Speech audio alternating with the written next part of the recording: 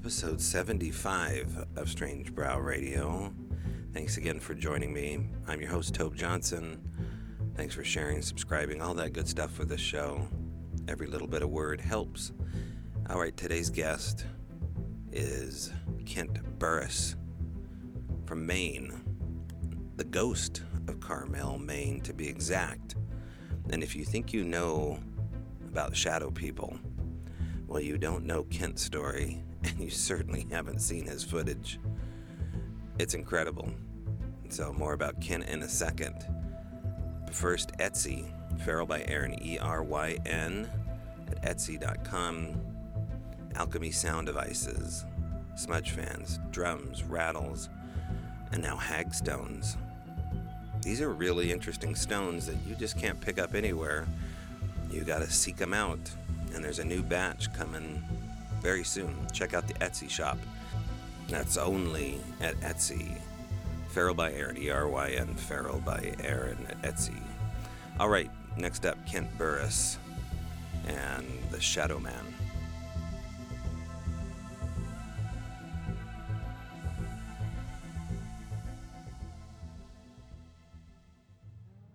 Okie dokie. So we're back again. Kent Burris in a moment, but first, thank you to everybody who has signed up at the YouTube channel or the Patreon page. Again, that is patreon.com/Strange Brow Radio.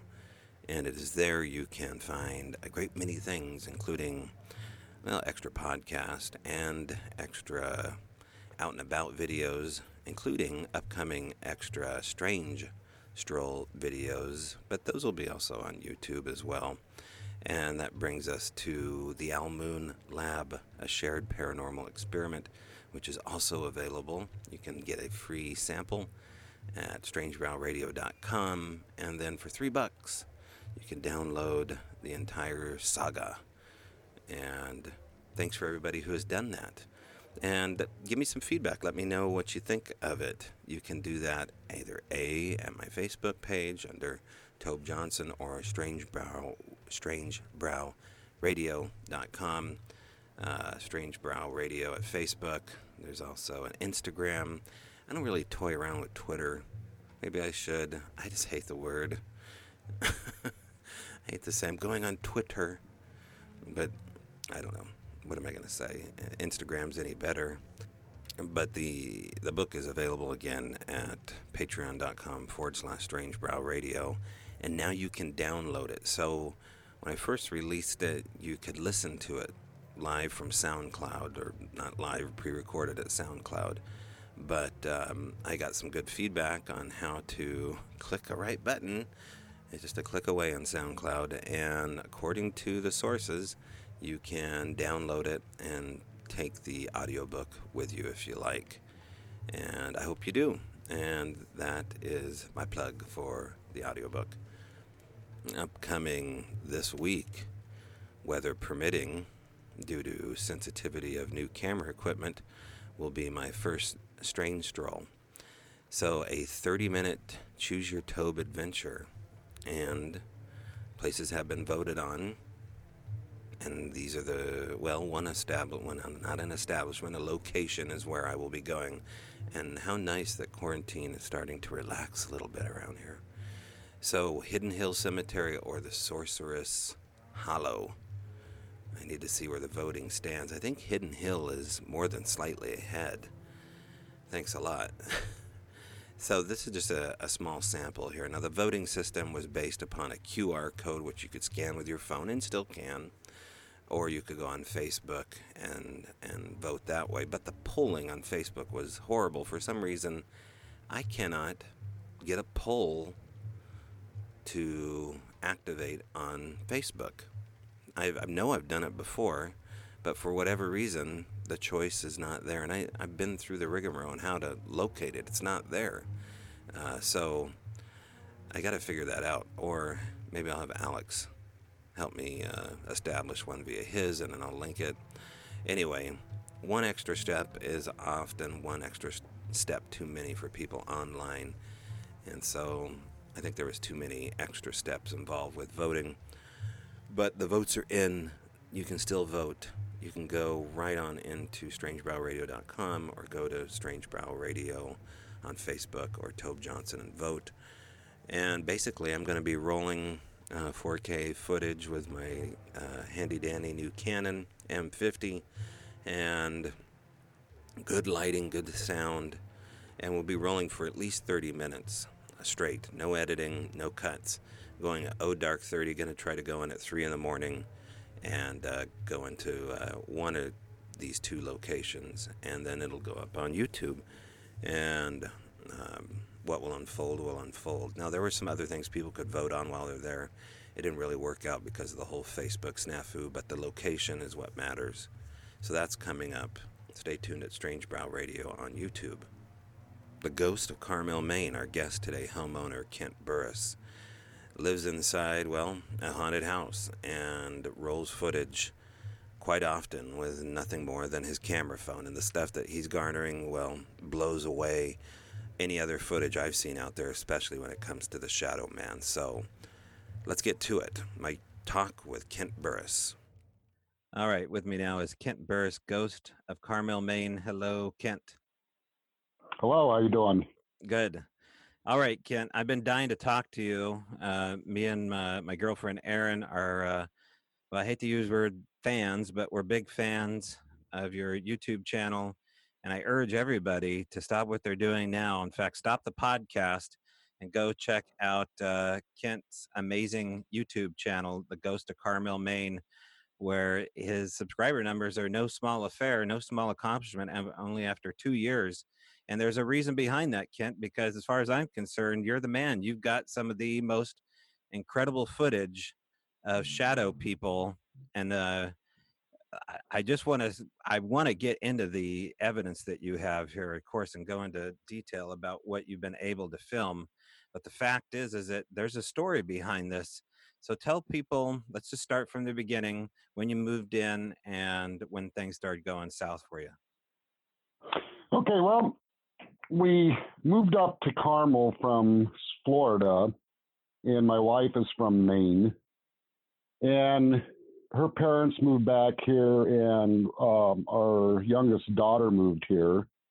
And my wife and my oldest daughter and one of my sons and another family member, we all moved up here in Maine in 2012.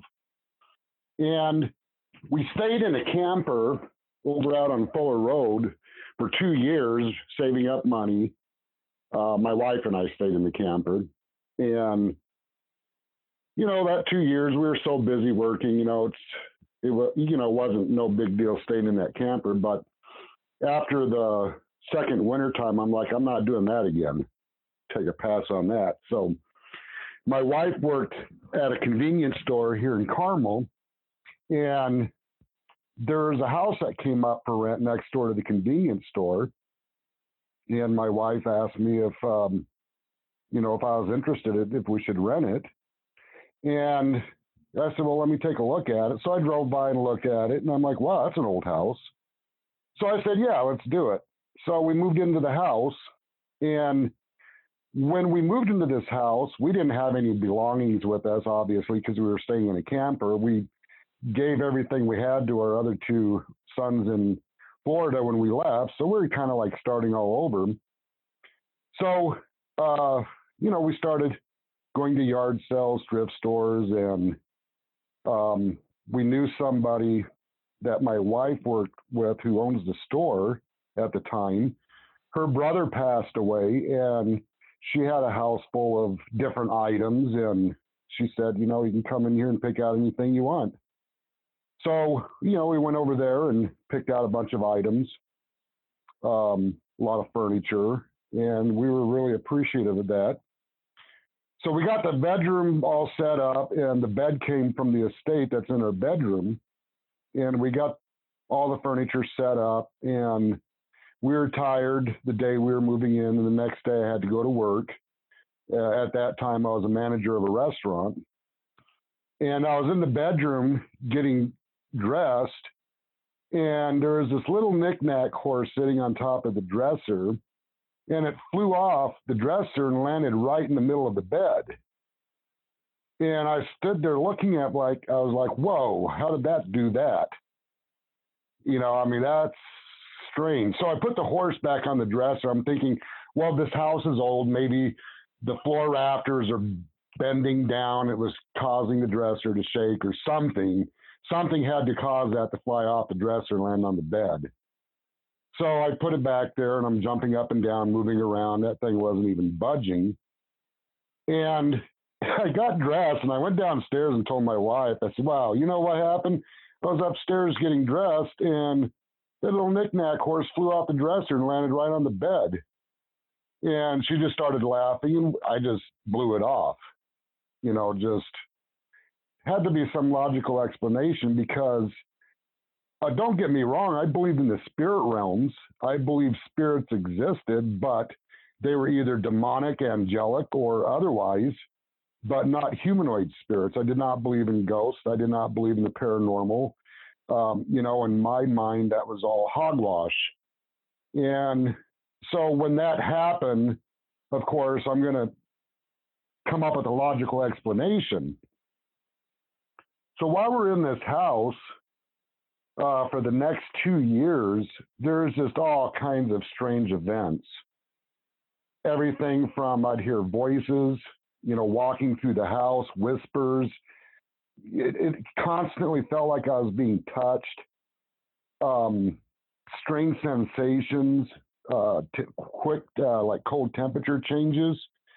And my son even told me that one night when he woke up in bed, there was a dark apparition that looked like a shadow standing right at the foot of his bed.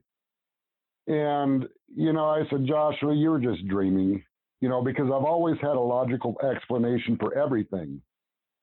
And he said, no, Dad, ask Gary, because I jumped over on his bed and he woke up and he saw it standing there too. And I asked Gary about it and I thought, well, that's kind of weird, because I started thinking, what, there is some strange stuff going on in this house. And I started thinking, wow, I wonder if, something happened here, if there's some kind of demonic spirit or something. But, once again, I'll just write it off because my mind wasn't into investigating stuff like this. It wasn't a desire of mine to investigate into the paranormal. It just wasn't there. And one night, in the month of July of 2014, I heard walking coming up the steps. And, I'm facing my wife, and in bed, she sleeps closer to the bloodstain. I don't sleep on that side. Anyway, are you there? Yeah, no, I'm just listening. Oh, okay. I had no idea that you were staying in this room. Oh, yeah. Yeah. Oh, yeah. So, I hear these footsteps coming up the steps, and I'm thinking, Jesus, somebody break into the house? Is my son coming up the steps? Or is somebody here? What's going on? And I hear movement at the door, and I'm just kind of waiting. Okay, somebody's coming through the door. Well, the door never opened. Then I heard footsteps coming across my floor in the bedroom, getting closer and closer to my bed. And then I heard this really soft female voice that said, help me. Well, I turned around and looked. And my first reaction was, okay, my wife said that in her sleep. She's talking in her sleep. It sounded like it came from behind me. So my eyes are huge. And I'm laying down and back in bed, put my head down and just staring at the back of my wife's head. And then I feel this tapping on my hip. And then I hear the voice again said, help me, Kent. This time she said my name. Well, I sat up in bed real fast. I'm like, all right, you know what? There's something going on in this house. That was the straw that broke the camel's back, because I knew right then that there was no explanation for that. No, and this, I mean, there's a backstory here too with the house as it relates to itself and the previous owners dating back to the turn of the century. Tell us what you know about the previous owners. Well, Edmund Lamb, um, he was he was actually born in Carmel in around the 1860s, and he went into Bangor for a while to learn the undertaking business, and he moved back to Carmel, and he put this house together around the late 1890s, and he was the undertaker of Carmel. Now, originally back in those days, the undertaker would just bring the casket to the home or to the facility where the person passed away. They would put him in the casket for a 3-day wake. After the 3 days, Edmund would take him out and bury them. And that's what he did. He took care of, the dead, preparing them for burial and then bury them. Well, obviously, there came a period of time when laws were changing and, bodies for that 3-day wake or had to be prepared outside of people's homes. So Edmund Lamb put this house together. And based on what I've concluded on all the records and investigations that I've gone through, the house opened up as a funeral home in 1906. Before it was the funeral home, he built the caskets out in the garage, and he used the front section of the house and a midsection to store the caskets. But he built the caskets out in the garage. And then when he was going to turn this into the funeral home, he built on another addition, and that's the room where he prepared the bodies for burial. And more than likely, I mean, I'm just guesstimating this, the dining room that is the dining room today was more than likely a viewing room, and the front section, which is now the living room, was probably a waiting room, little service room, I don't know. But of course, they had the church building right behind the house here where they'd take the caskets and hold service too. So, yes, he put the funeral home together in 1906, and he sold the funeral business, the undertaking business, out in 1919 to Mr. Harvey. He bought him out, and then Edmund Lamb got out of it. But I didn't know for the longest time when this paranormal activity was getting stronger and more powerful.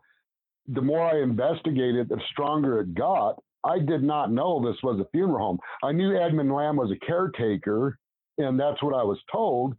Well, I'm thinking in my mind, caretaker, he, took care of the grounds at the cemetery. That's what I'm picturing, but I was never told he was actually the undertaker. And the lady, the man that owns the house, his wife, one day, I was talking to her about this paranormal activity, and she goes, well, that was the morgue. I'm like, what? She goes, that was the morgue in Carmel. I'm like, what do you mean morgue? And she goes, it was the funeral home. And I'm like, it was? So that's when I first found out it was a funeral home. And that was months and months and months after I started this investigation. So I had to do research on that and verify this was the funeral home, because I assumed Edmund Lamb lived in this house, but then I found out he owned another piece of property, a home here in Carmel. That's the house he lived in, and this was his place of business. And then he had another place of business behind this house where he was a shoe cobbler and did horse buggy repairs, sold horse harnesses, and so he's kind of a jack of all trades. So yeah, that's where the history starts with this house. And there's a really, really good possibility, and I haven't got 100% confirmation on it yet, but we're still looking into this, but we believe the front section of this house used to be a 2-room schoolhouse over on Irish Road. And Edmund purchased property from the school district and more than likely moved this from Irish Road to right where it sits today. And that makes sense. We did measure the foundation where this front section came from, and the foundation's the exact same size as the house. So it's more than likely it was a schoolhouse, and that's kind of important because over on Irish Road, a lot of activity takes place down on Irish Road, and it seems like there's a lot of ties between this house and Irish Road. It's kind of strange. And looking back into Edmund's life, were you able to uncover anything about him that was less than honorable? I mean, was he into some weird stuff besides being an undertaker? Not saying that's specifically weird, but it calls for a certain type of attitude in order to do it. Well, this is the thing. Doing these investigations, these spirits keep saying Edmund's a killer. These spirits keep saying Edmund murdered Rachel. Now, Rachel was actually the female spirit that tapped on my hip that night and said, "Help me, Kent." So these spirits accuse Edmund of this, and when I've done these investigations, I've asked Edmund, and I called him out by name, Edmund Lamb, "Did you murder anybody?" And he answered back, "Yes, I did." So the thing is, and this is where this is really important. I can't come out and say without a doubt Edmund Lamb was a killer. I have no way of proving that except based on what these spirits say. So when these spirits say something, I have to investigate it. However, while doing these investigations, they told me the female's name was, Rachel, of course. She told me her name, and these other spirits said her name was Rachel. Multiple times they confirmed Edmund killed Rachel. He shot her. It's just, well, why are these spirits saying this?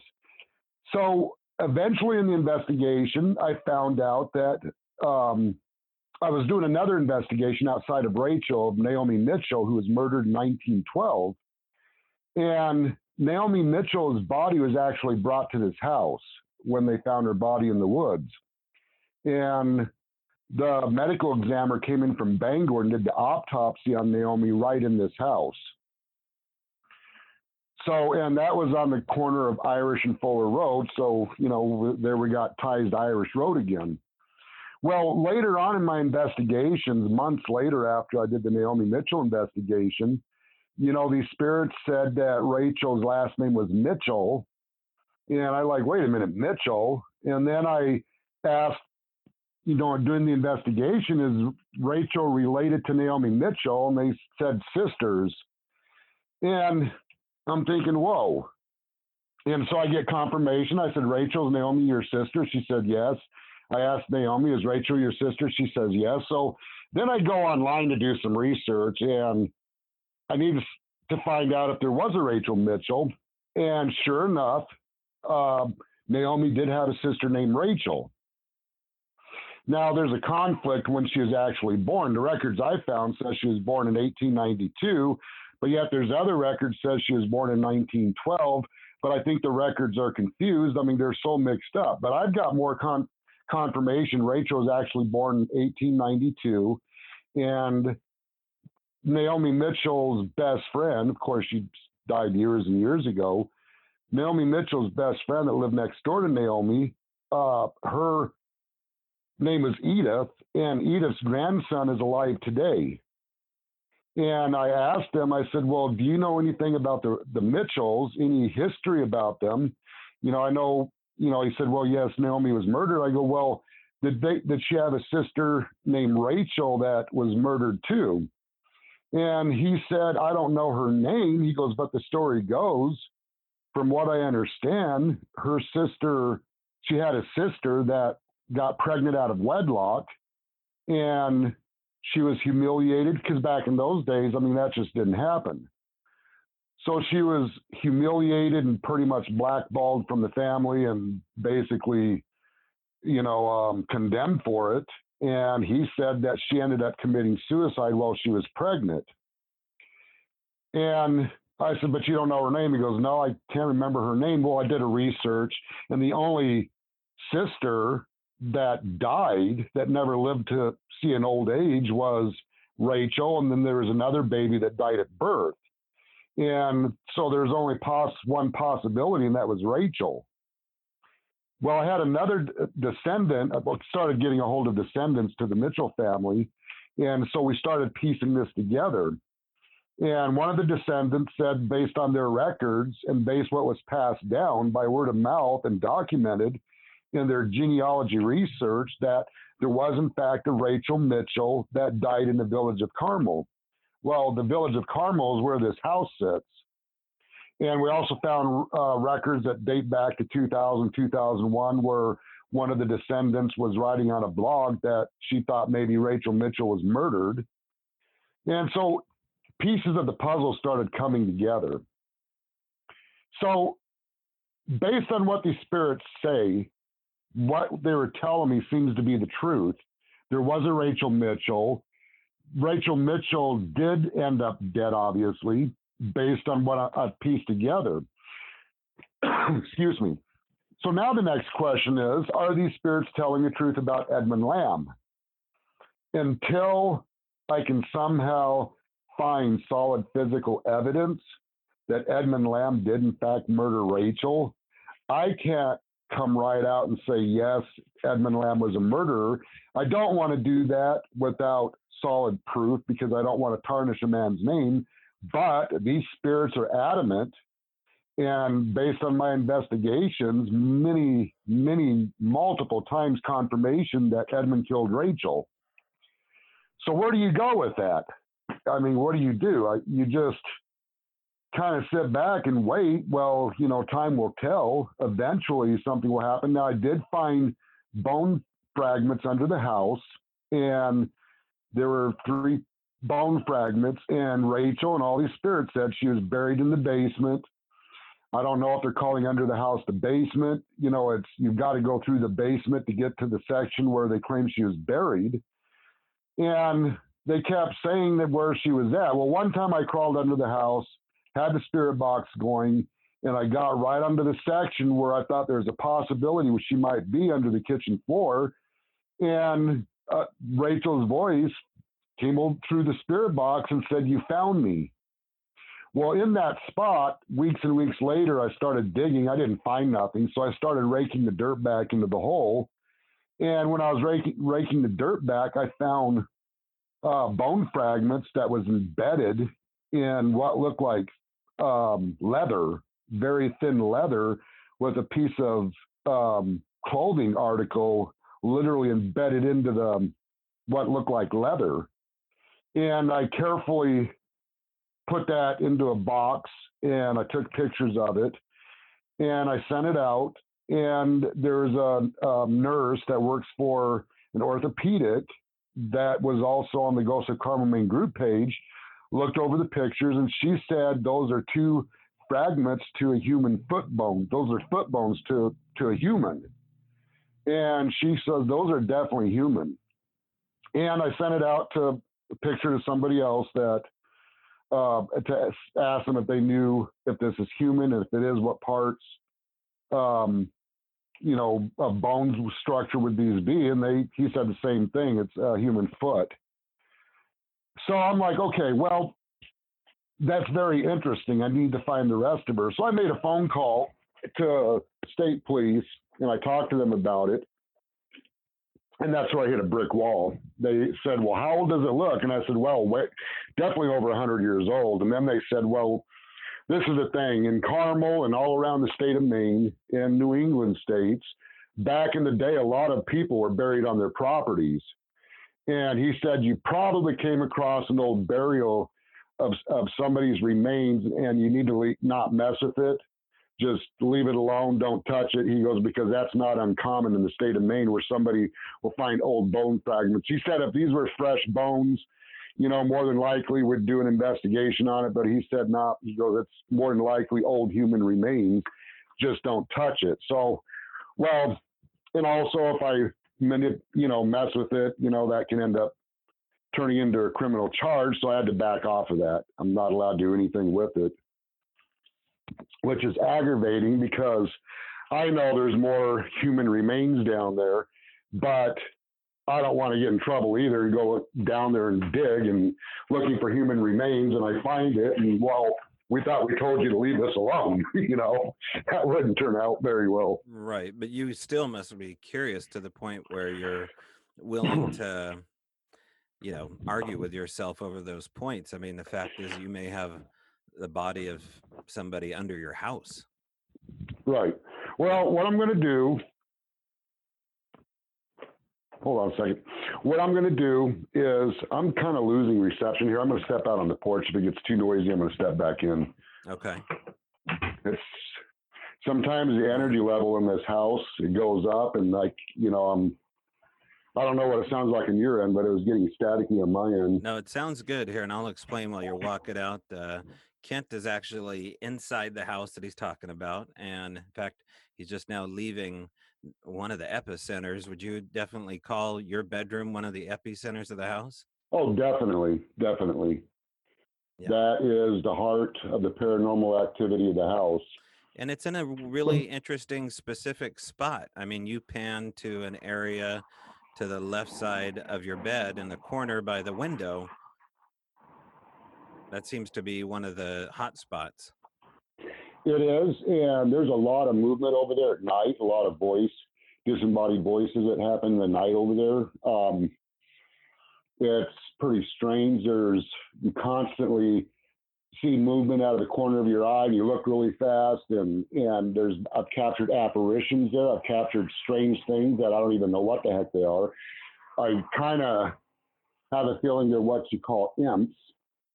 I don't know what else they could be. I mean, I'm not a big, huge professional, knowing what spirits are which, but I've concluded those were imps. And there's a good possibility that shadow apparition that's been in that bedroom was more than likely blocking them from coming in. I can only assume. And that's just an assumption.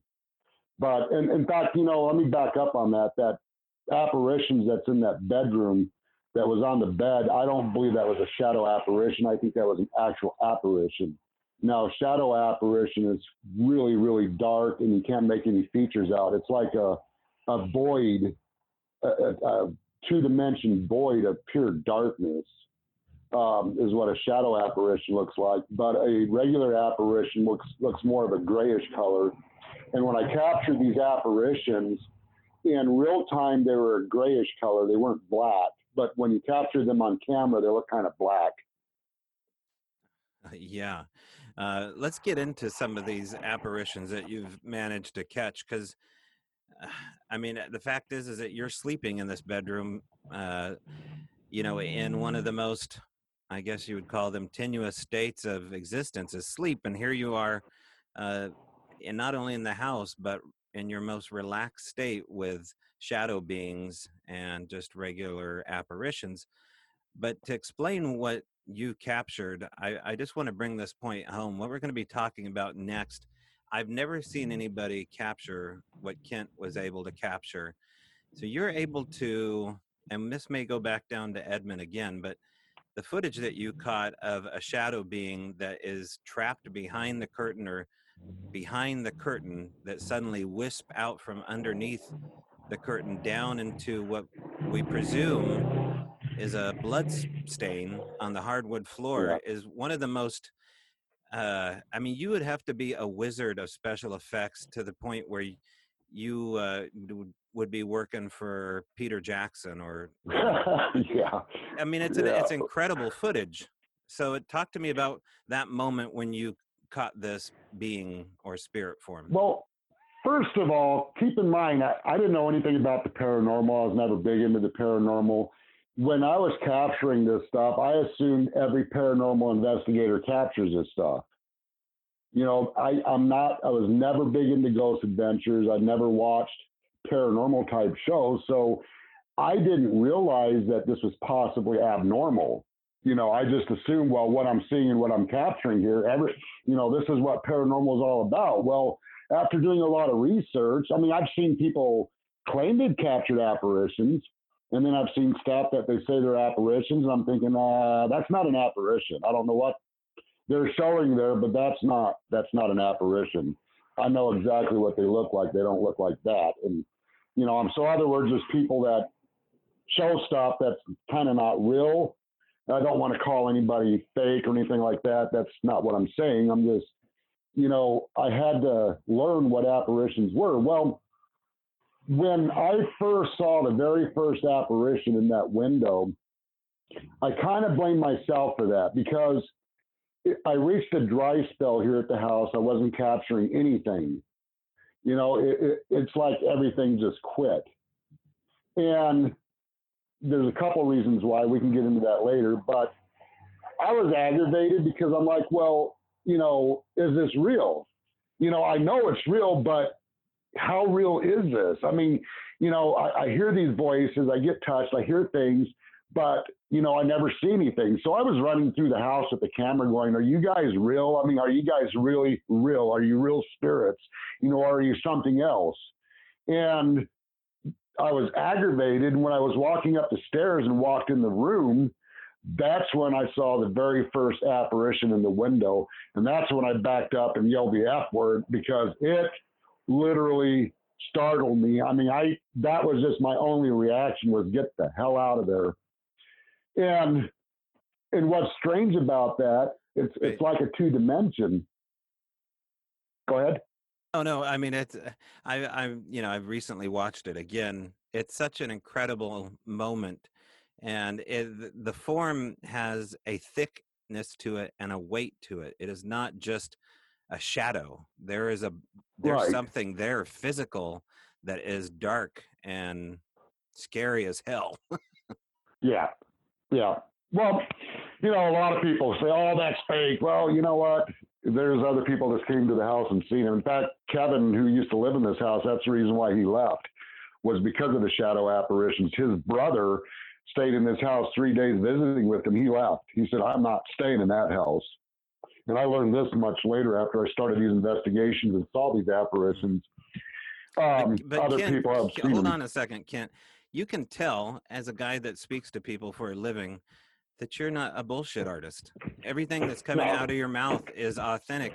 And when people watch The Ghost of Carmel, Maine, it'll be no different for them. You're just merely rolling through the house with your cell phone.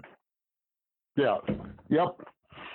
No special equipment, just my cell phone. That's all I had back at the time was my cell phone and a cheap little $69 digital camera, and I still use both of those today. But well, yeah, look what you're willing. Yeah, look what you're able to catch. Yeah, I've captured. I can't tell you how many apparitions I've encountered, and sometimes I blame myself, thinking it was my fault by challenging them, doubting them. I came to the conclusion these spirits really wanted somebody to talk to. And it seems like for many years they're trying to get somebody's attention and people would run. And I think, in my opinion, by doubting them and saying what I said, I don't know if that opened up some doorway. And that's when the apparition started showing up, as far as more often. I know I've seen them before out of the corner of my eye, but I never seen them straight on. And there's times I did see one. It startled me because it was so fast, but I didn't know if I actually saw that because I wasn't recording at the time. Well, when I came through that door and that thing was in the window, that arm was flapping up and down really fast, and it looked like there was a child hanging out the front of them. And do you know what it feels like if you have a blanket that has a lot of static on it and you put it up to your face and you can feel your hair sticking out? My whole body felt that way when I saw that. So does the audience watching it, by the way, man. Yeah, and it wasn't psychological. There was some type of energy force that was literally like pulling on my skin lightly, and it's like you can feel this, like, it's hard to explain, like this energy coming out of your eyeballs. And I've seen stuff that scared the crap out of me before that had nothing to do with the paranormal. I never felt like that before. I've been in some bad situations where you get all of a sudden this pure fright. For instance, like, I'm going 100 miles an hour and then my wheel flies off the car and I'm skidding down the interstate on the backing plate. Yeah, I mean, you're scared to death. You think you're dead. I mean, I was a dumb kid when that happened, but I never felt that way. And I had a lot of fright thinking I was going to crash the car and I was going to end up dead. But when you see these apparitions, it's the same every time. You feel something with it that's not normal. And when I came around the doorway and there's one standing right in front of me, I should have known better, because when I was coming around that doorway, when I was on the top of the steps, I had that feeling. and I felt the static all around me. I felt like there's some type of magnetic pull on me. And when I came around that corner and that thing was, we were standing there face to face, you know, I felt my spirit run and leave my body behind, basically. You know, that's how scared I was. I mean, that was probably the most frightening encounter I've ever had, you know, because usually they're a few feet away, maybe quite a, a few 100 feet away, but this was like maybe 4 feet right in front of me. And, I saw its face. You can't tell on the camera, but I saw its face, and that face did not look normal. It's like it had no lips and it had pure teeth. I mean, all kinds of teeth. Its eyeballs looked like they're decayed. Like there was kind of a grayish to his eyes, but it had whites like a blind person, in what should be color. It had no hair. And when your brain automatically takes a snapshot of that immediately, and your first instinct, what you see and what you feel, run. That's your first instinct. You need to get out of here, because that thing does not belong here in our realm. It does not belong there standing in front of me. No. There's people that say, well, why don't you chase it down with the camera? Why don't you just stand there and hold the shot on it? It's like, okay, come to this house, bring your camera, and wait and wait and wait and wait. Hopefully an apparition will appear in front of you, and let's just see if you'll stand there with the camera on it. I highly doubt it. So let me ask you this, Ken. Is it mostly boring there, and then with moments where it erupts into madness? Is it mostly just a boring house, other than Excuse me, where you have these eruptions of supernatural visitations? There's activity in here all the time. And you reach a point that you get so used to it. It's like, the cat meowing, but you didn't hear it because you shut it out because you're so used to hearing it. But then there are times that if you don't give them the attention they want, they'll do something and get your attention. But for the most part, the activity is constant. It never goes away. It might be mild. There might be moments where, something's moving in the house, something crashes, you hear a door close, you hear a voice.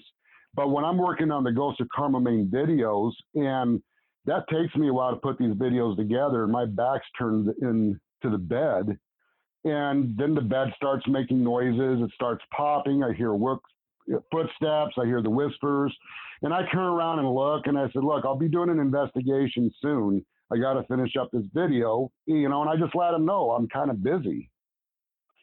I know that sounds strange, and if it was anybody else telling me a story like this and I didn't know any better, I'd say they need to get some psychiatric help, seriously. But, this stuff is real because I've captured it on camera and I know they're there. I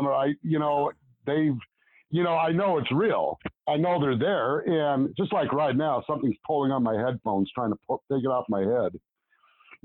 Okay, wait, now hold on. At this moment, something's happening. Describe it. Yeah, I'm sitting here and something's pulling back on my headphones. I'm wearing headphones and it's pulling back on it. So is it trying to take them off your ears and like pulling on the suction cup part? You probably want to take it off so I can hear them. Okay. Oh, and that's another thing. Yeah. That's another thing. These spirits are intelligent. They know who I'm talking with on the phone. They know all my kids' names. They haven't met all my kids, but yet they know them by name. When I get off the phone with with a family member and jump back into the paranormal investigation, they'll say their name. Okay. That's happened multiple times. Now, has your family member had things follow them home from your house to their house? No. Nothing like that. Okay. No. So they mainly they want your attention. They're focused in on Kent. I personally believe the whole village of Carmel has paranormal activity. I've been through the whole village of Carmel area, but I do believe this house within this triangle that's in the village is the epicenter of all the paranormal activity. if that makes any sense. This is ground zero of where the paranormal activity occurs. It stretches out through the town of Carmel.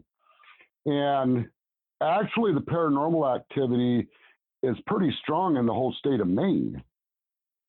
It's unlike other places where, they might capture a couple things, but every place I've been to Maine, I have captured paranormal activity of, places that are known to be haunted. And people have told stories about the places. I go in there and I do capture paranormal activity. It may not be as strong as the Lamb House. It may, take hours of investigations before you get a few captures, but it's there. But the Lamb House, I can hit record, and within 5 minutes, I'll capture an EVP or something happens. Okay, now earlier on, you said you think these things, did you say imps? Yes. Okay, describe what that is. Some of them. There's a demonic entity that's anywhere between 2 to 3 foot tall, and they are considered to be obnoxious type entities. And some, I don't know where they got the name. Anyway, they're called imps. In my book, they're just evil spirits, demonic, period. I mean, a demonic's demonic. But they're small type apparitions. And there are a number of apparitions that show up here that's about 3 foot tall. They don't say anything. You never capture their disembodied voice. They're just there. And I've had stuff that's come up missing in the house. I've heard noises that has scared my grandson in this house. They're supposed to be obnoxious type spirits. The thing is, I don't know enough about them to talk about them because I actually don't investigate them. I don't talk to them, and I'm not about to. I'm not about to give them any attention. If they show up, they show up, but I don't acknowledge them and I ignore them. And I have to be really careful on how I do these investigations. And if something negative does come, I'm not going to give it attention because I don't know where that road will end up taking me, if that makes any sense at all. Well, it does and it doesn't, because here you have a YouTube channel where you're forced to put out content, new stuff each and every time, hopefully for the audience. And you've done just that with, to your credit. But is it frustrating being in that catch-22 where you don't want to give attention to the negative, but yet you could have some incredible footage to roll on something like this? Let's put it this way. This Saturday, I'm going to do an investigation where there's high probability there's demonic activity. If I am going to confront that there, and I'm going to deal with it, I'm going to record it. And there's, a young woman got a hold of me. She knew nothing about Ghosts of Carmel, Maine, but somebody told her about me. And she showed me some videotape, and her 2-year-old was in the tub, and you can hear the slap noise. And he said, "Stop it, that hurts." And there's something going on in that house. I will confront it then. I will deal with it. I will record it. And I will demand that it identifies itself. And I will do what I have to do. But in this house, I have to live here. All right. And I have to be really careful because we also have family members in this house, my grandson in this house. And I cannot give, if there's any type of demonic entity that happens to pass through here or show up, I need to back off from it, because the moment you start giving them things attention, the moment you start investigating them, you're opening up doors into some dark stuff there. And, I've did some studies on some, paranormal investigators that they decided to go dark and investigate demonic activity. And a lot of them ended up pretty much losing their minds. I mean, a lot of them ended up claiming they got possessed, attacked, all kinds of different stuff happens to them. Those are entities just not to be messed with. And I will deal with them outside of this house. I will confront them, but inside this house is a whole different story. I put my foot down and demand that they leave. Now, Kim, when did you start investigating other residents? Well, the Carmel, Maine Historical Society, they pretty much heard about all the stuff I was going through. They were watching some of the evidence, and they said that the building with the Historical Society there is haunted. And they asked me if I could do an investigation there. I said, no problem. And I did the investigation. It turned out, yes, it has activity there. Very interesting activity, nothing dark. It's a number of spirits. And what was interesting about that place is there's a number of spirits that mention their names, and those are names of people that did exist back in the late 1800s. I got confirmation on that. I'm like, wow, that's interesting. That's when I first started doing an investigation outside the house. And then other people come up to me and say, well, this place has activity or that place activity. You need to check out Irish Road. The word started getting out. I was going out doing investigations to verify hauntings. Now, that's what I do. I'm not here to give people a big YouTube show. If you notice on my YouTube channel, I don't ask for subscribers. I don't ask people to hit the like button. It's not monetized. I do these investigations to study this activity, and I'm trying to do research to explain what's going on in a haunting, what's going on in the spirit realms. And I've learned a lot over the last 3 years. And I do these investigations and I put them together in a video form and let other people view it. Let them see what I've encountered and let them decide. If they've learned something from it, great. A lot of people have told me they learned something from it. Even a lot of paranormal investigators started changing the way they've done investigations based on my studies, such as what not to say to a spirit. I mean, we can't treat spirits like they're circus animals. Do this, do that, not, play with this ball. I mean, constantly trying to get them to do tricks. That angers them. Okay. I found that out the hard way. That's why I was getting called the F word nonstop. Oh yeah, and they're not afraid to use the F-bomb in the videos. Oh no. No, any way they can get the F word out, show me they're angry at me, they will. Whether it's, disembodied voice, the captured EVP on my phone, through the spirit box, through a radio while I'm watching TV at night, and now through the obelisk. And yeah, my last investigation, I used the obelisk, and my mouth dropped how those spirits manipulated that device. What about electronic, I don't want to call them EVPs, but we'll call them electronic apports. Have you ever found any sort of strange videos or audio on your phone that shouldn't belong there, almost like something imprinted something into your portfolio? No, okay. Never anything like that. But my wife did set her cell phone down one time in the kitchen, and I was walking up to put something in the sink, and her back was turned to her cell phone, and she was making clicking sounds, and she turned around and looked, and the phone was on me, and it was taking pictures of me. And my wife picks up the phone, look at this, and it just kept clicking. And then when she showed it to me, it suddenly stopped. Now, that was strange. How has this affected your marriage? Well, first of all, you know what? When there's spirits constantly looking at you and they're constantly there, you can only imagine. I mean, sure.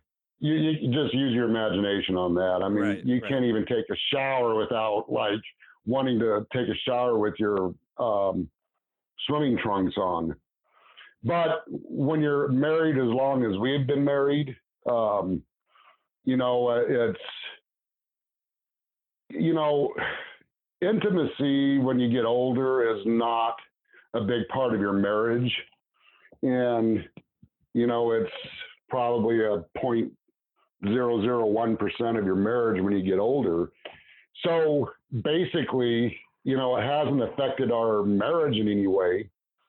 Um, I think my wife was angry at me at first when I started doing these investigations, and she felt like it's something I shouldn't have been messing with or getting involved in, because her opinion was the same as my opinion in the beginning of this, that anything that is claimed paranormal is demonic, and she was afraid I was getting involved with demonic spirits. And but after I talked to her about it and showed her the evidence, and this was based on their biblical beliefs, and I also pointed her out scriptures in the Bible that ghosts did exist. I mean, they did. And I showed her, that, when Jesus died, the graves opened up and the dead came out walking. I said something changed in the spirit realms when Jesus died. And I don't mention that in my videos. I don't talk much about that because, this isn't about converting people to Christianity. I back off and let people believe what they want to believe in. That's up to them. But, behind the scenes, I have to show people that, and I've had a lot of people that contacted me and said, this is all demonic.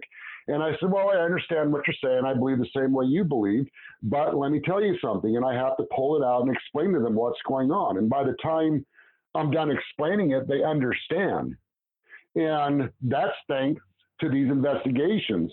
These spirits have said things that open up my eyes to an understanding, and it goes according to what the Bible says. And the Bible confirms this paranormal activity, if that makes any sense, because they've said things that led me with no doubt these are not demonic spirits. These are humanoid spirits.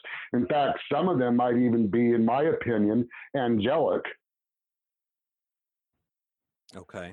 Especially when I'm doing an investigation and there's a strange, soft voice that warns me, be careful, Kent. Kent, leave. Okay. So have you had someone in your house at all to investigate it? Have you had a cleansing at all by a parishioner or by a priest or someone from a parish or something? Well, a lot of viewers said I needed to get somebody in here to burn sage. And they were contacting me and said, well, you need to burn sage. That'll get rid of the negative spirits. And I disagreed at that based on this activity. I'm thinking, well, this activity is way too powerful for sage. This is beyond sage. So I gave in and let somebody come in to the house, and they went down to the basement where most of the negative type encounters are at, and all it did was put her sage out repeatedly over and over and over again.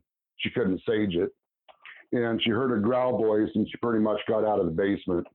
Which kind of made so that failed. The power of sage if they're trying to blow it out.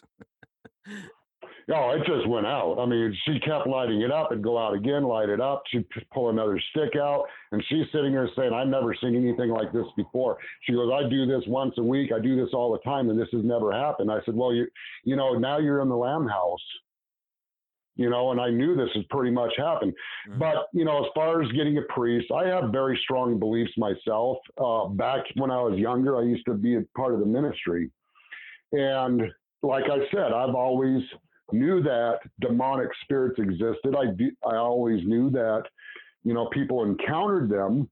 But where my faith lies, anybody has the ability to rebuke them. You don't have to, get a priest there or anybody else. If you strongly believe and understand what's going on in the spirit realms, and that they are actually powerless against you, they want you to believe that they can control you, and they want you to believe that they're powerful. And that's the way they want people to think of them. But actually they're not. They were defeated, they're powerless. And the only way that they can be given power is somebody giving them that power. And by acknowledging them through fear, people that don't want to have to confront it or deal with it, and they're afraid of it. Or somebody that provokes them is another big no-no. Provoking a spirit, they're going to end up getting attacked. Okay, let's talk about the shadow spirit when you walk into your bedroom and you see a shadow spirit sitting I believe, on its knees on your bed, correct? Which one? Which incident are you talking about? Well, has it done it more than once where it's sitting on your Oh bed? yeah, Yeah. Okay. yeah. So the footage I'm seeing, it's the top of your page right now. I think it's clip number one. It's titled, and you're maybe doing a highlight reel. But you walk into your bedroom and you see a full-bodied apparition. Well, it's a shadow figure sitting on its knees on your bed, facing you. And then, of course, you scream every explicative known to man, which I would have never thought. Yeah. Is that Yeah. the one where I say the F word and then call out for God? Yeah, multiple times. Yeah. Yeah, that's one of those situations you don't know whether to cuss or pray. Yeah, Right, right, right. So do you feel like that's the same being as the one in the window? I'm pretty sure it is. But there's another one that was scrunched down on the bed, and it was standing right on top of that stain on the floor. That was in Friday Night Frights or Friday Night, I don't know, whatever that name of that video is, part one. And that one, along with the one that looked like it jumped out the window, along with the ones that's been out on the front porch, is all in the same. It has the same head, the same features, the same size. And that's the one that I nicknamed Shadow Dude. Right, Now, the right. one that was on the bed looked kind of different. That didn't look exactly like the same type of entity as the one that I called Shadow Dude. I didn't know what else to call him. I mean, so I've just named him Shadow Dude. Right. Back in those days, I didn't know anything of, what do you call this thing? I mean, it's sitting there on my front porch smiling at me and waving, and I'm recording it and it wouldn't run off. And of course, it would back off when I started going up towards it, act like it got scared. Um, but yes, there's different entities that I have encountered here in this house, and I've also encountered female entities. One out in the garage. It looked like a huge mist of fog. It came through and touched me, and then it formed into a female right in front of my face, and then took off real fast, like a rocket, like smoke is taking off really fast. I'm not sure which video that's in, and No, I mean, you've got so there's much content that it'd probably be hard to keep track of it. I mean, you've got a lot yeah. to offer. There's people that's constantly sending me screenshots of stuff that they said you missed. And it's not like I missed it. It's just I didn't point it out. I have learned that in the beginning of this, I showed the apparitions quite a bit, but that stirred up so much controversy with people. I mean, they're saying, oh, there's no way that could be real. And it was just nonstop drama. So I stopped showing a lot of it. I do have a lot of it on files of captures. That's why I came out with Shadow Dude, the Encounters of Shadow Dude, because everybody wanted to see stuff that I haven't been showing. So I Now showed a number of well, Kent, but the footage of the shadow being flapping behind the curtain, what is that entitled? I have no idea. I'd have to Okay. look. Yeah, I mean, because that really is part of your sizzle reel as far as being able to show anybody who wants to see some incredible stuff. I mean, you've got some really amazing stuff. We haven't even talked about the full body apparition of the old man at the window. Is there any link you think between Edmund Lamb and that individual? I think it's probably a really good possibility that that's Edmund Lamb. In fact, there's people that have taken screenshots and they see an apparition standing there with the suit on, and they look at a picture of Edmund Lamb, they put it side by side, and they said, that's Edmund Lamb. And it's stuff that I don't even point out. So I mean, there's no doubt Edmund Lamb's spirits in this house, along with his wife, Hattie, and, along with a number of other spirits. And I just heard a disembodied voice. I hope that picked it up where you can hear it. No. Now, what did you hear? It sounded like a female said something. Okay. Now, do they come and interfere with your audio and you can hear them that way? They do. Okay. But I heard this with my ears. Even with my headphones on, I heard that. Yeah, I haven't heard anything yet, and of course I've been listening as much as I can. Try not to talk so I can hear you speak and hear what's going on in the background.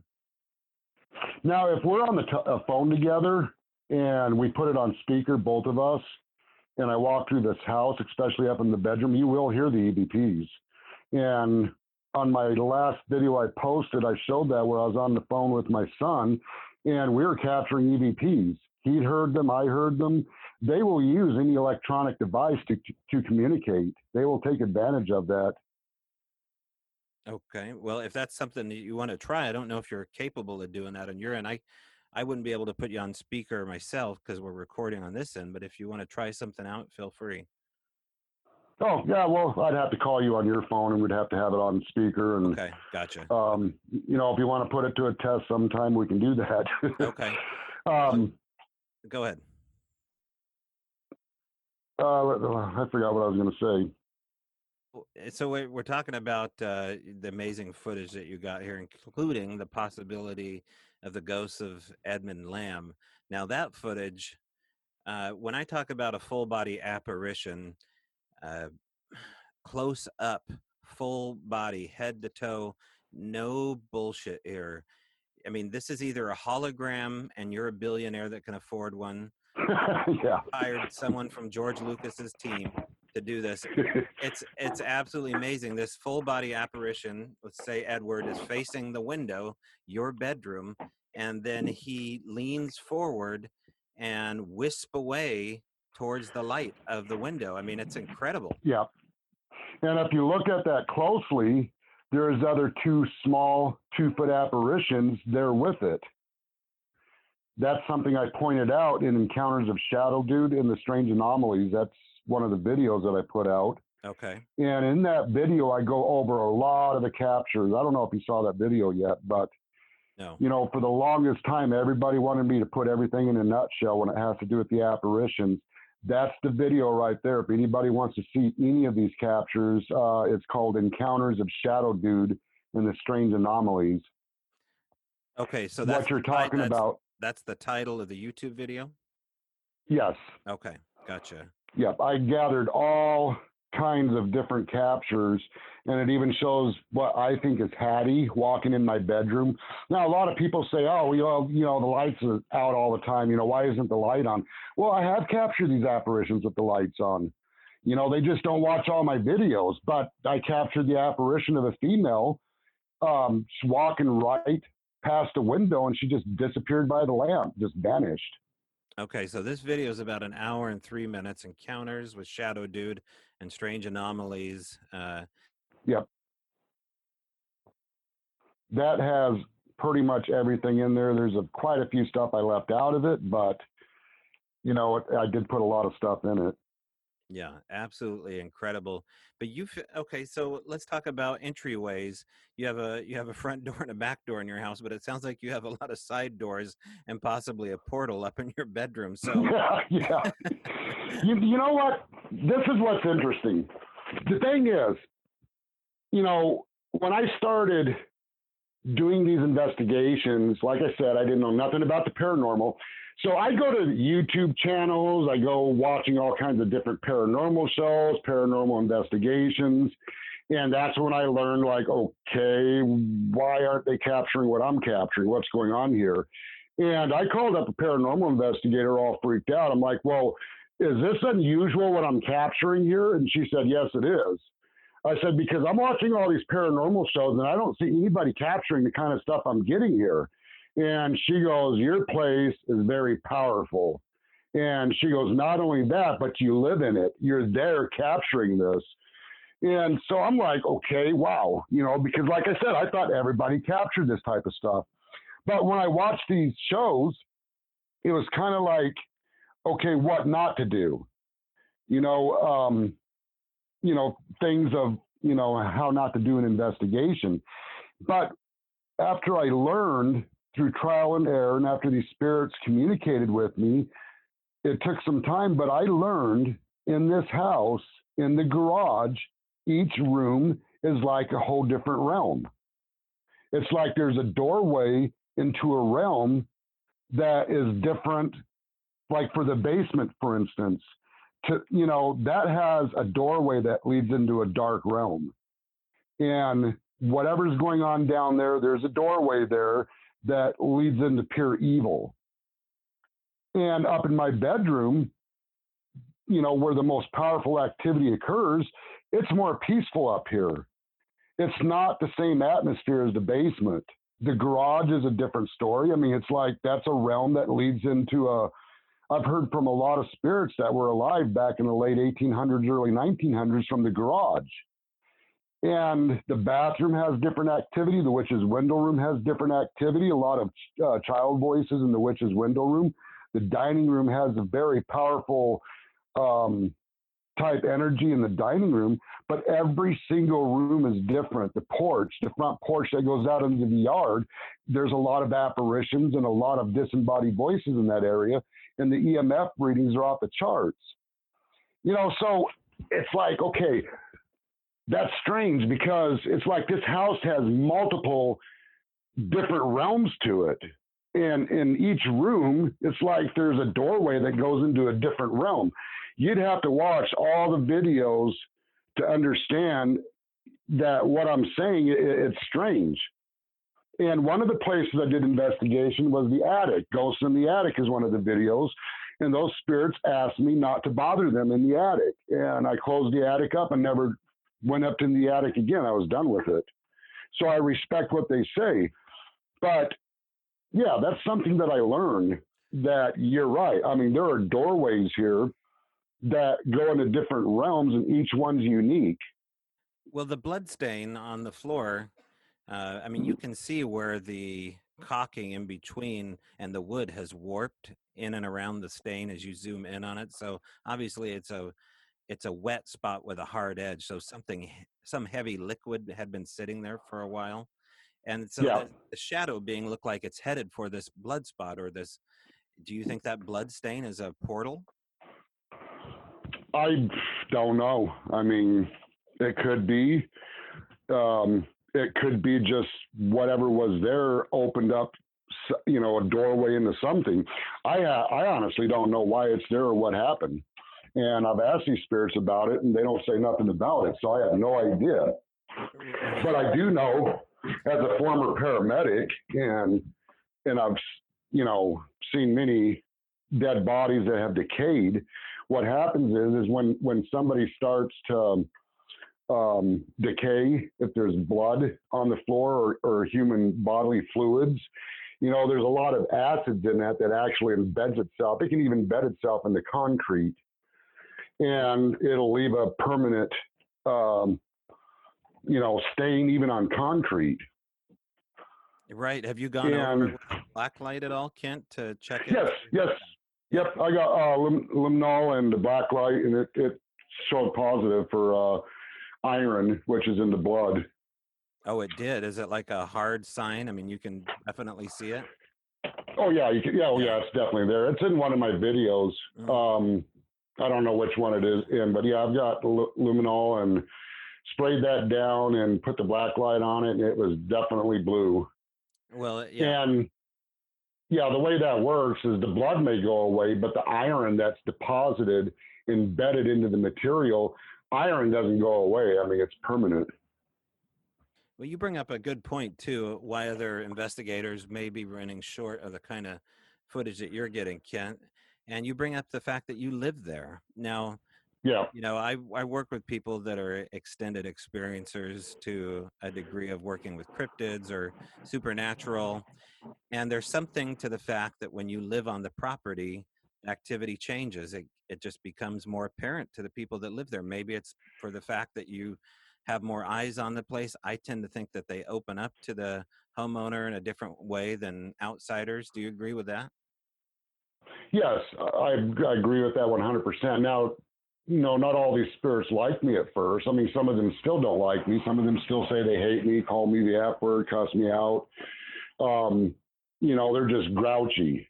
They don't like to be bothered. And then there's some that are friendly. But these grouchy ones do not like visitors coming into the house. And if a visitor does come in and they don't like them, they will tell them. I mean, they will drop that F-bomb left and right on them, call them names, tell them to get out. I mean, it's just really strange. It's like these spirits almost like can read somebody and know what they're like and do not want them around.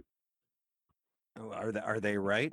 I mean, are Yes, they yes, are they really? because yeah, and I don't want to really get into it, but I kind of had ties with a couple people, and it turned out they were pretty foul people. I mean, they were kind of doing in the paranormal for the wrong reasons. One of them wanted to boost his YouTube channel up, and that's why he wanted to come to the house and do an investigation. He wanted to use the name of Ghost of Carmel, Maine, to hopefully to get a bunch of subscribers. Excuse me. Um, and that's the reason why he came here. But I told him, I said, if you're going to come to this house, number one, these spirits aren't stupid. They know your intentions. All right. So do not provoke them. What does he do? He provokes them.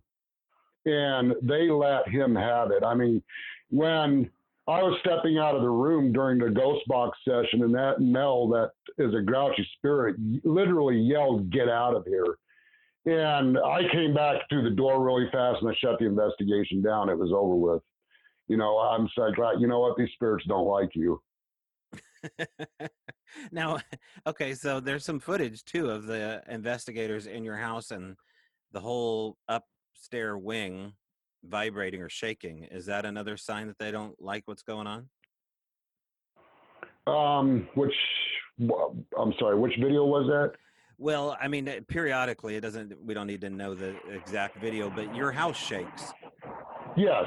Yeah. So Yeah, what is that? This house shakes a lot. Okay, so it's not the road traffic. We're hearing that. No. There's something else going on. How often does your whole house shake and vibrate? No, I mean, it's not very often. Every so often it does. It does it a lot late at night. There's times I've laid in bed and I felt the bed shake and I'd hear a rumble. And I'm like, wow, did we just have an earthquake? And I checked the news the next day, no earthquake. And it's something that is a phenomenon. I have no explanation for it. But, I mean, there's times my wife screamed for me and said that the house is shaking. And I said, well, I didn't feel it. I'm upstairs. And she's downstairs and she's, adamant the house shook. Well, I agree because I've seen it and I've heard it. And there's been 2 or 3 times I've captured it on video. One time I was walking in the living room and the ceiling above me just shook and I spun around and looked really fast. And another time there was 3 people downstairs. I was in the witch's window room and the house shook then. Of course, that one of the people that was there saying that was all fake. I made it up, blah, blah, blah, blah, blah. I'm like, whatever. You can see in the video, I didn't shake the house. I mean, the camera was on me. It was on the whole situation. There's multiple cameras in the house. And, the person asked me if I'm going to use that in the video. And I said, well, right now it's debunked. And I had a long talk with him and explained to him the way I do this, everything's debunked. It's nothing's paranormal. It's not paranormal related until I can prove that it is. And once I view all the video, once I check out all the cameras and, figure out what that was, if it's unexplainable, if there's no answer to what caused that house to shake, no earthquakes took place, then more than likely it was paranormal related.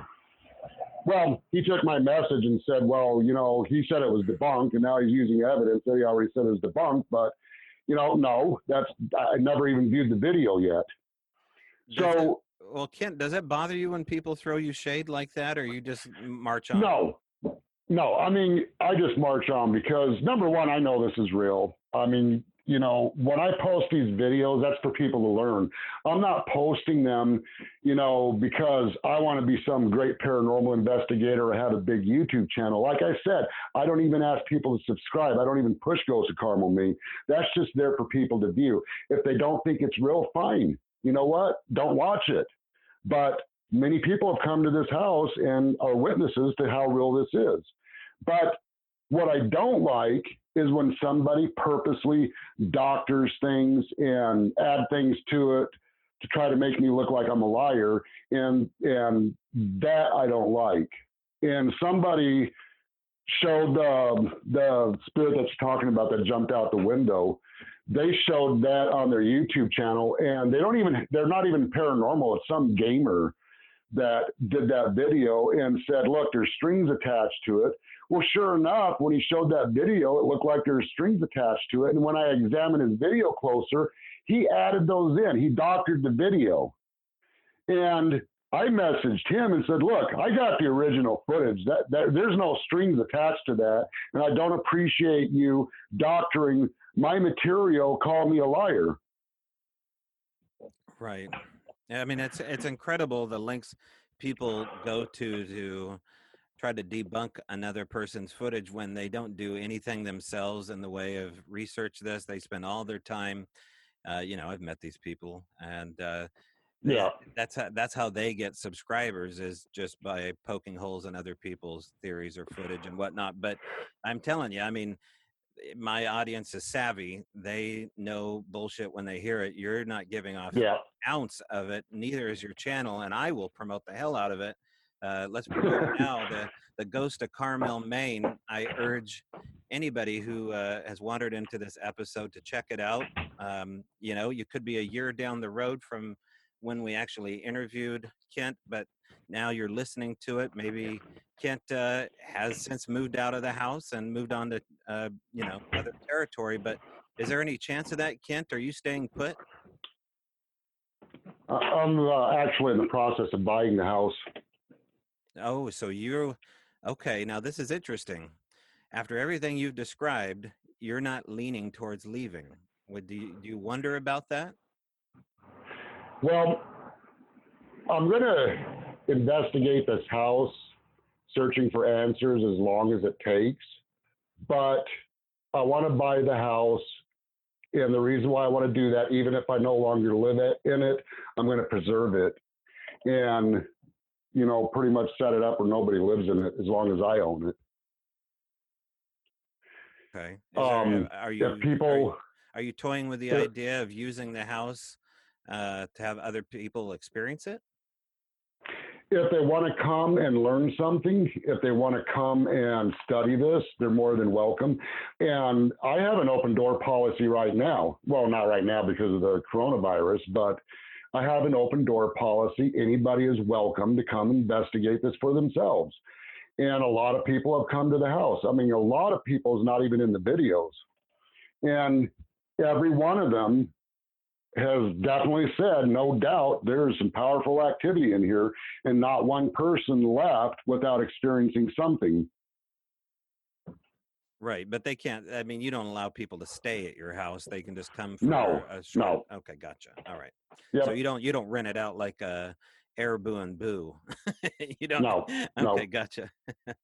No, and let me tell you something about this too, and I just want to make this clear. Like I said, these spirits know people's intentions, and I can't make these investigations about money. And that's why my YouTube channel is not monetized. That's why I don't have a Patreon account. In fact, people can buy Ghost of Carmel, Maine shirts, but that money, somebody else handles the merchandise, and that money is donated to charity.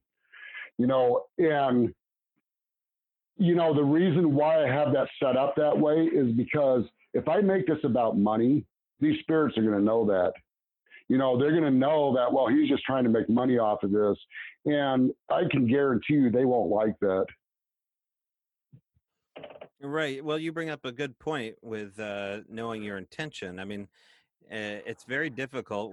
We talk a little bit about this, and one of our stories that we promote on here is a place called the Al Moon Lab, where they seem to be reading your intention constantly, and they know that ego somehow is a big part of this journey there. Have you ever struggled with your ego getting involved with this? No. You know what? The reason why is because what goes on behind the scenes, trust me, it knocks me down and keeps me humble. Yeah. Well, and people can see exactly what he's talking about. Again, the show is The Ghost of Carmel, Maine. Kent is staying put, and it's been a real pleasure talking to you. You got anything coming up this year that people know about? I know coronavirus has, put a lot of things on hold. Well, let me ask you this: the last question here, Kent, has being in quarantine changed the activity for you? No, hasn't changed anything. A lot of people ask me, what did the spirits say about the coronavirus? Oh, they say nothing about it. And I don't even ask them about it. I don't talk to them about it. And well, why not? I mean, well, because it's not relevant to them. Well, that makes sense. And I've learned that when you're trying to communicate with these spirits, if you're going to ask questions that's not relevant to them, they're not really going to respond. And see, that's another thing where I said the don'ts. When I've watched other people do investigations, they're asking questions that aren't relevant to a spirit in the realm they're in, such as, can you tell me what year it is? Well, the year to them is not relevant because they know no time. If that makes any sense. Right. And going back to the coronavirus, what I meant was you're in quarantine with them more often now, I assume, in the house with them. Have you experienced more activity while you're in there? No, it hasn't changed at all. It's the same. Changed. No. Same. Nope. And I'm pretty much retired, so I'm here at the house all the time anyway. So the coronavirus doesn't have any effect on me because I'm here day in and day out anyway. Right. Again, the Ghost of Carmel, Maine. My guest today, Kent Burris. Thanks again for joining me, Kent. And hey, I'll check in with you at the end of the year, and maybe we can do part 2. Okay, sounds good. All right, man. Thanks again for providing time for us. Oh, no problem.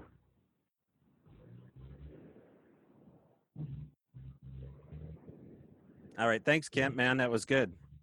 Yep. Yeah. Amazing. I'm sorry. I get the... No, there's a little bit of lag here, and we're fighting the sound of... it sounds like a diesel truck going by. Yeah, had to go out on the porch. I was losing reception. So did anything... you got your headphones pulled on, and you maybe heard a name. Was there anything else that happened that you didn't mention? I've heard some banging upstairs in the bedroom. I couldn't identify what it was. I know it wasn't the cats because they're not allowed in the bedroom. Right. I definitely heard a couple disembodied voices. I'm not sure what they said because it sounded muffled because my earphones were on. Well, I just walked up the steps and there was a loud bang behind me on the steps just now. So, yeah, I heard that. I think I heard that. Yeah. What about apportation? You ever have apportations there, man, as far as like objects appearing out of nowhere? No. Nothing like that? No ectoplasm? Nope. Okay. No, nothing like that. I think most of the stuff, the number one thing that happens in this house are the disembodied voices and EVPs. 2 is the strange movement sounds.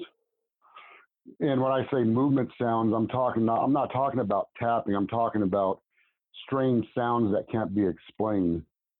And I think 3 would be the strange anomalies that you see, such as balls of light, sparks, movement. Tell me about the sparks. Well, you know what? Before I knew this was all paranormal, I had to go to my doctor and say, look, there's something wrong with my eyes because I'm laying in bed at night. I'm seeing all these sparks. And when I'm going through the house, I see these like flashes of light. And he was kind of concerned about that, obviously, because that's a sign of a brain tumor.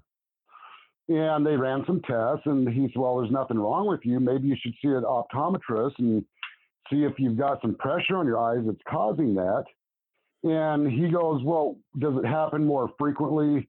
Is your house light or dark? I said, well, it's kind of dark in there. And he goes, well, did you see it here in this room? I go, no. And he goes, so when you're out in the light, you don't see it? I go, no. And then I started thinking about it. I'm like, well, I don't see it anywhere outside of the house. And I'm like, well, that's strange. Yeah, that's the only place I see it is inside the house, nowhere else. So I'm like, that's when I knew, like, okay, there's something strange definitely going on in that house. And right. Are the sparks a certain color? It's hard to explain. It's like sometimes they're red, like a red you can't even explain, like a deep, but bright burgundy. Mm-hmm. Sometimes they're a blue, like a blue flash that, it's such a beautiful color that I can't even explain what kind of blue. I have nothing to, I can give a reference to. That's why I thought there's something wrong with my eyes or my brain. Right. But then there's mists. You see these mists move. Well, I thought was developing cataracts, and my dad had cataracts. I'm like, well, maybe I inherited cataracts. I do have high blood pressure, but yet, once again, it wasn't cataracts. It was actual mist that I saw moving in the house. Dark flashes that you see out of the corner of your eye. You'll see like a full body, like something tall standing there, just flash all of a sudden. You look really fast, and like, okay, what was that? It's just all kinds of stuff that can't be explained. People's what about come to the house. Have you ever been harmed at all, Kent? Nope. Never. Nope. Never been never. scratched. Never been touched. Nope. Well, you have been touched. Yeah. Yeah, but never harmed. Yeah. I get touched. One time at Mount Hope Cemetery, I got slapped. But I don't believe that was an attack. I believe that this female spirit was desperate to get my attention. And I got smacked in the face. And I ended up having this really weird whelp on my face from that. And during that investigation, she was apologizing and she admitted she slapped me and she was asking for help. So I don't think that was a malicious attack. Right. But there again, that's why when it comes down to these dark entities, I leave them alone. That's one of the main reasons why I leave them alone, because I do not want to open up doorways of getting attacked, or it starts going a direction that I'm going to regret because I have to live in this house. But I said stuff that goes on behind the scenes that keeps me humble. And that's the oppression you go through doing these investigations. You go through a lot of oppression where it's more like emotional, mental attacks. Yeah. And I mean, has it got to the point where it got too much and you thought about quitting? There's times that I've had to back off an investigation because the oppression was so bad. Not suicidal, but just this dark feeling of impending doom. It's just so dark that there's times that I actually it almost like I feel what a spirit's feeling when they died and what they went through. It's hard to explain. I'm not psychic. I'm not a medium. I have no gifts. But when you get into the presence of these spirits, it's almost like you kind of touch into their realm and you can actually feel what they're feeling. So you haven't felt over the last, it's been over 6 or 7 years, maybe 8 years since you moved in there. You said 2012, so we're getting close to 8 years. Since you've moved in there, you haven't felt as though things have changed for you psychically, or you don't feel like you're tapping into something that's building up to a gift or clairvoyancy or any kind of psychic ability? I don't think so. I think that these spirits have gotten to know me, and they know who I am, and they know my intentions, and they're willing to talk.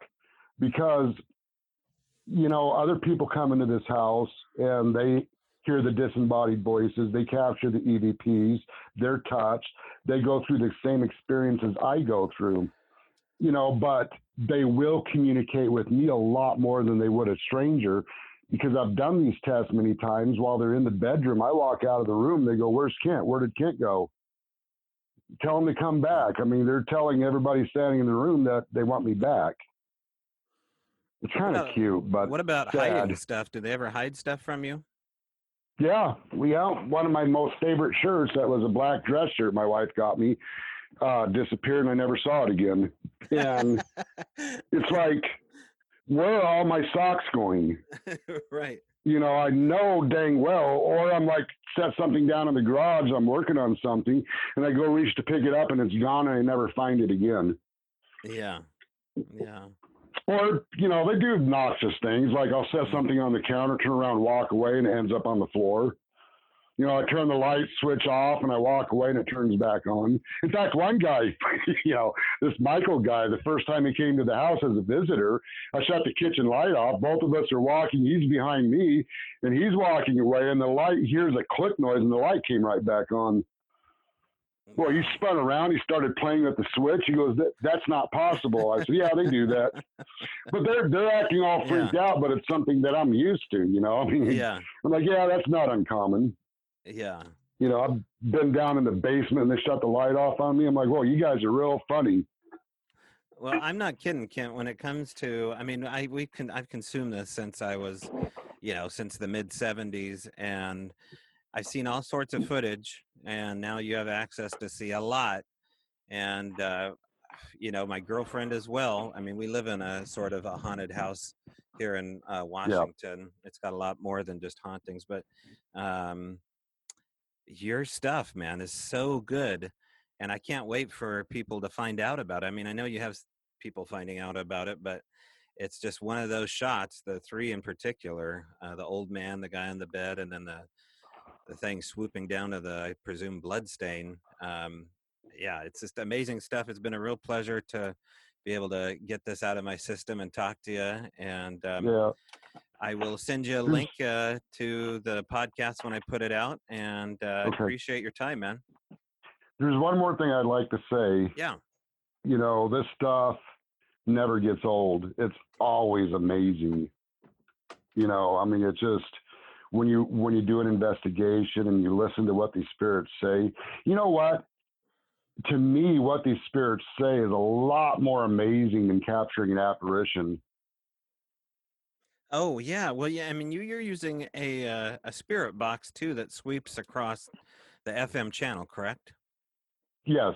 Okay, and that's really annoying for me to listen to. I mean, I can't get used to it. Like whatever's going on, I just for me it's too tough to use one. Is that, as someone who uses one all the time, was it hard for you to work with one in the beginning? Well, yeah, because I was using it wrong. Okay. And the proper way of using a spirit box is you have to turn it on the fastest rotation, which is 100 milliseconds for the PSV7. And you got to have a speaker plugged into it, and you got to have a certain volume level. And the reason why is because people think, well, the voices are actually coming through the radio. No, it's not. What that's doing is the sound wave energy is amplifying the EVPs that are already there. Okay.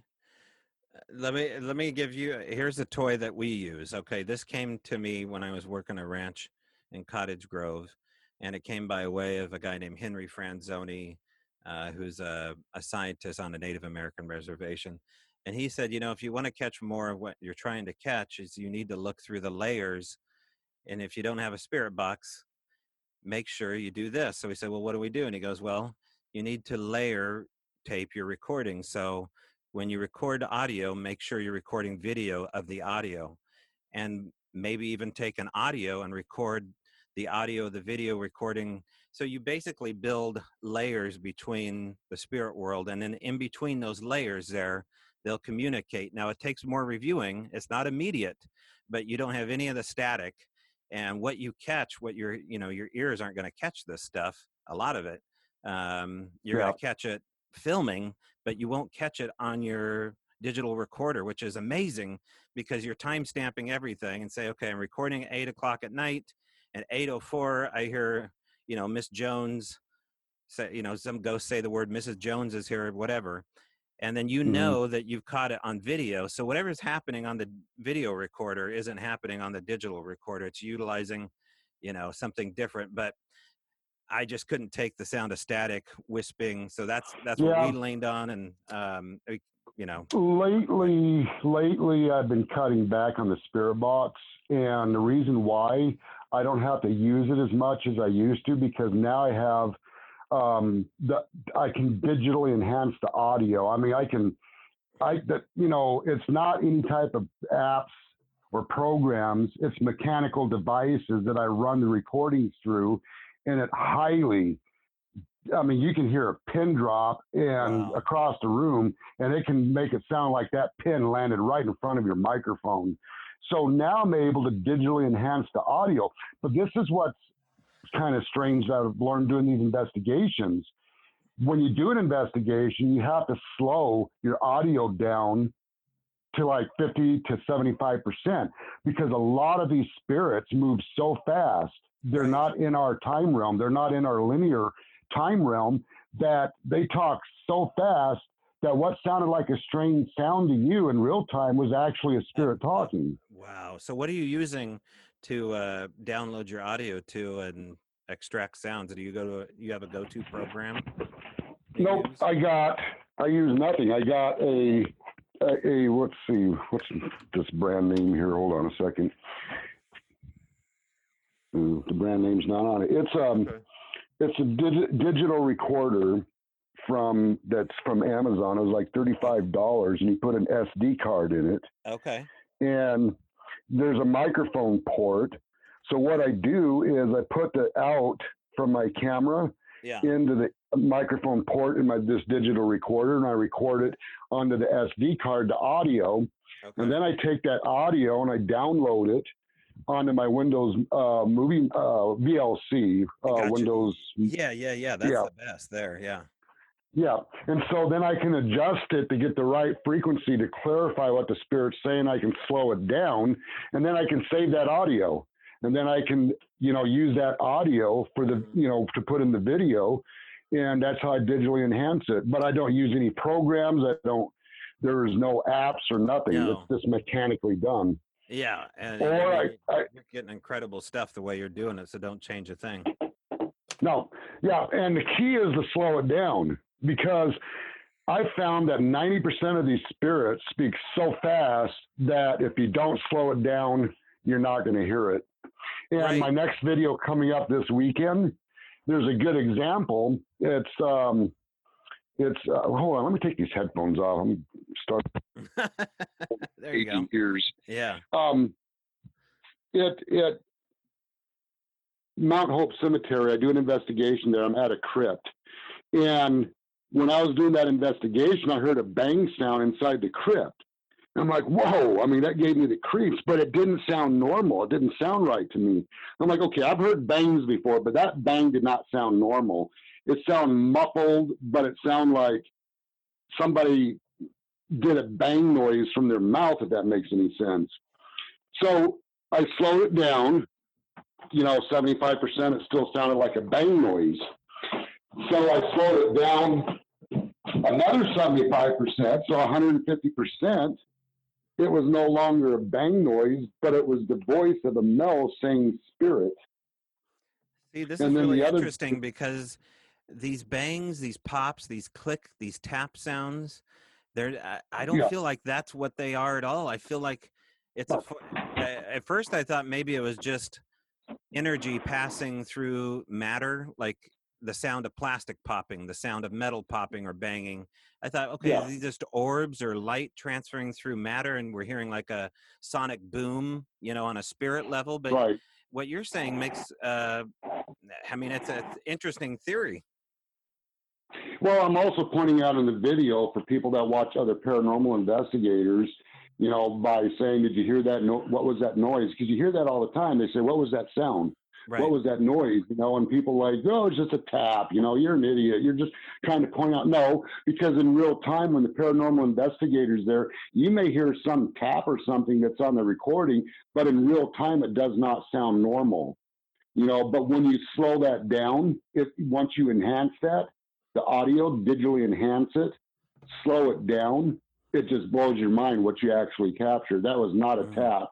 And that little whistle sound was not a whistle sound, or that little static sound was not a static sound. That was a spirit talking. Wow. What about now you got me asking questions here. So it's, what time is it there right now? It's almost 8:00 at night. Mm-hmm. Is there a popular moment in the evening per se, Kent, where things get more busy? Do they have a witching hour? No, not really. But Friday seems to be more active than any other day, I've noticed here. What about on a full moon? We got one of those coming up. Anything with the full moons? I've done investigations on that had no effect on it. People say do it at 3:00 in the morning. Actually, I captured hardly nothing at 3:00 in the morning. I mean, it's like they're quiet. Wow. The full moon, no moon, it doesn't phase us one way or the other. I mean, it's still the same. What about any photographs or videos, Kent, of something that looks like uh, a portal opening up, like the photograph is swirling, like it's nothing but like a hurricane in the middle of a photograph where it's like a spinning vortex. And have you ever seen anything like that? I saw a strange orb spinning like a vortex once and captured that. Mm-hmm. But I'm really, really careful now what I claim to be orbs, because I have found that a lot of that's just dust particles. And Right. And when I have a light on, I look closely and I see a small piece of dust going right in front of the camera, and sure enough, it looks like an orb. Right. So, but I do know orbs do exist. They're real, but they're a lot different looking than a dust particle. In fact, it's not available on YouTube because I took it down because there's a certain person that did investigations with me that I'd removed a lot of the videos that he was in because of issues. But anyway, I'm doing this investigation and this orb hits my hand. And in that same moment, you know, the camera captured that. But in that same moment, I raised my hand up and I said, "Did somebody touch my hand?" Right after that orb touched my hand. Oh, wow.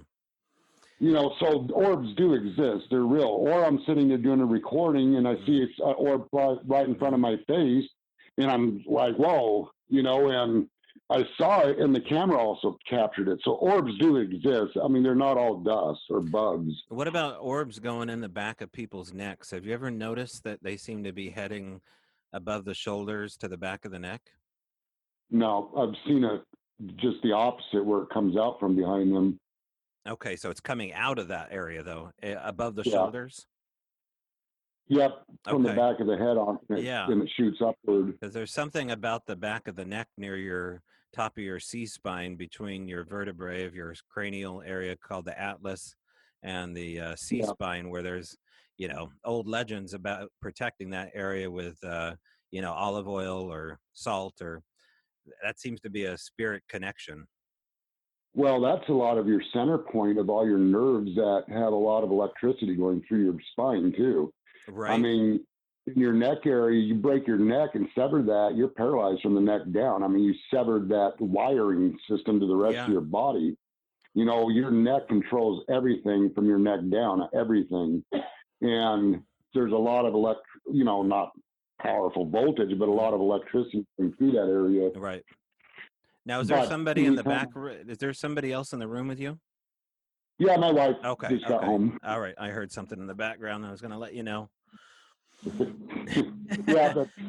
Well, hey, tell your wife thank you for your time. I'm going to let you go, man. And I'm going to go make some dinner for my girlfriend. And I guess you and I are going to probably go play with our own haunted house tonight, and we'll see what we got.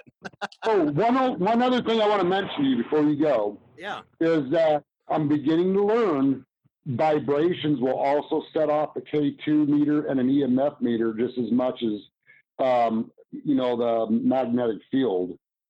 You know, and I did a test on that and did find vibrations will set off a K2 meter and an EMF meter. In fact, the vibrations will set that off more than electricity will.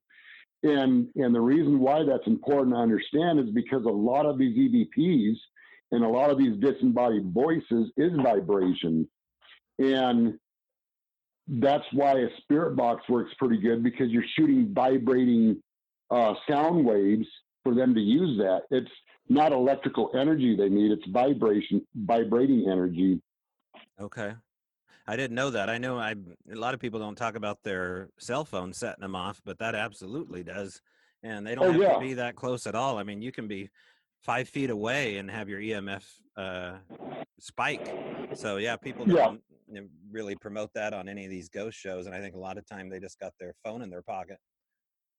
Yeah. And you know what? It's not that, in my opinion, it's not spirits that makes them go off. It's something else that makes them go off that the spirits use. Right. Don't know if that makes any sense at all. I don't believe a spirit will set your EMF meter off, but there's something there, some type of form of energy that'll set that off, and the spirit uses that energy that's there. That's why the Lamb House has a constant flow of energy. It never goes away. The K2 meter and the EMF meter constantly goes off here. It never shuts off. Hey, did you ever look into the case of Elisa Lam? No. Okay, I'll send you a link to that. The name Lam has a haunting history to it. And of course, you're in the Lam house, where Edward Yeah. Lam is. Elisa Lam disappeared back in the '90s, and she disappeared under really interesting, bizarre circumstances. And let's just say that there's a red stain involved with her disappearance, which two interesting things that you've talked about: the red stain and the name Lam. I'll send you the case on her. Her name's Elisa Lam, and pretty interesting. Maybe she's a relative. I don't know, but the spirit world, like you said, has no appreciation for time, although they seem to be obsessed with the past. But yeah, so cool, man. Well, have a good evening. We'll talk soon, and I'll send you a link. Okay, I appreciate it. All right, bye. Kent Burris, the Ghost of Carmel, Maine. Check out his footage, check out his channel, check out his work, especially the Shadow Dude compilation. He spoke of such. Now I'm telling you, go check out the Ghost of Carmel, Maine and the Shadow Dude compilation. The Shadow Man footage is, I mean, it's just so damn interesting, so damn weird.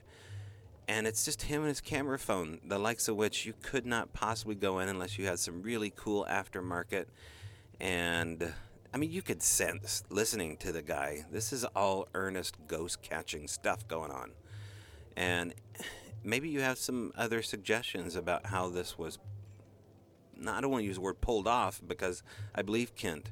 But if you don't and you have other suggestions, get in touch with me, check it out.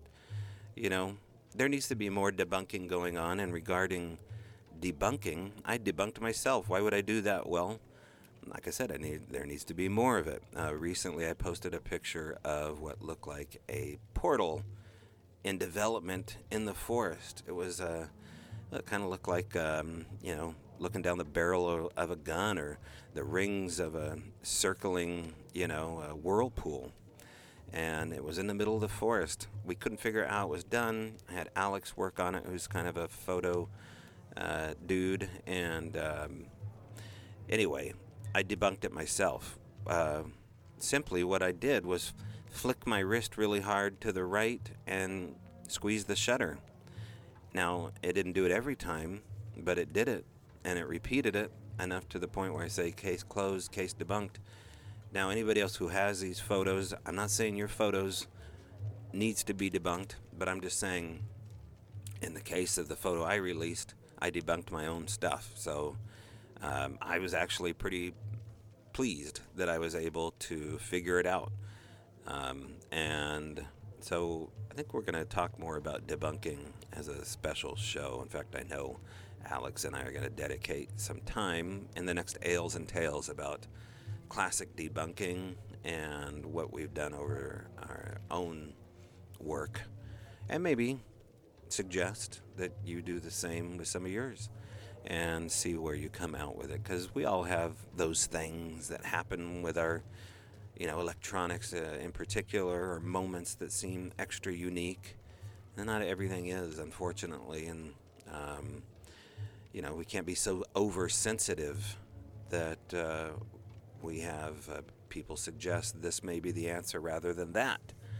So it made me want to go back and take an extra hard look at some of the, especially the videos and photos and sounds. But sounds I have at the Al Moon Lab, a shared paranormal experiment, are pretty inexplicable, and I stand by them 100%. And again, if you want to get a hold of the book, every little download helps. Go check it out at patreon.com/strangebrowradio for $3. You can download it. It's all yours. Or if you want a free sample, go check it out at strangebrowradio.com, and you can download. I think it's like a 4-minute sample on there. So that's where you can find out more information about that. Okay, thanks everybody for taking a listen. You can, of course, help out the show by sharing, liking, subscribing, and getting the word out there. Every Monday, this is where we do it. Your favorite digital device, Strange Brow Radio. I am again your host, Tobe Johnson. Thanks for listening, and I will see you in the trees.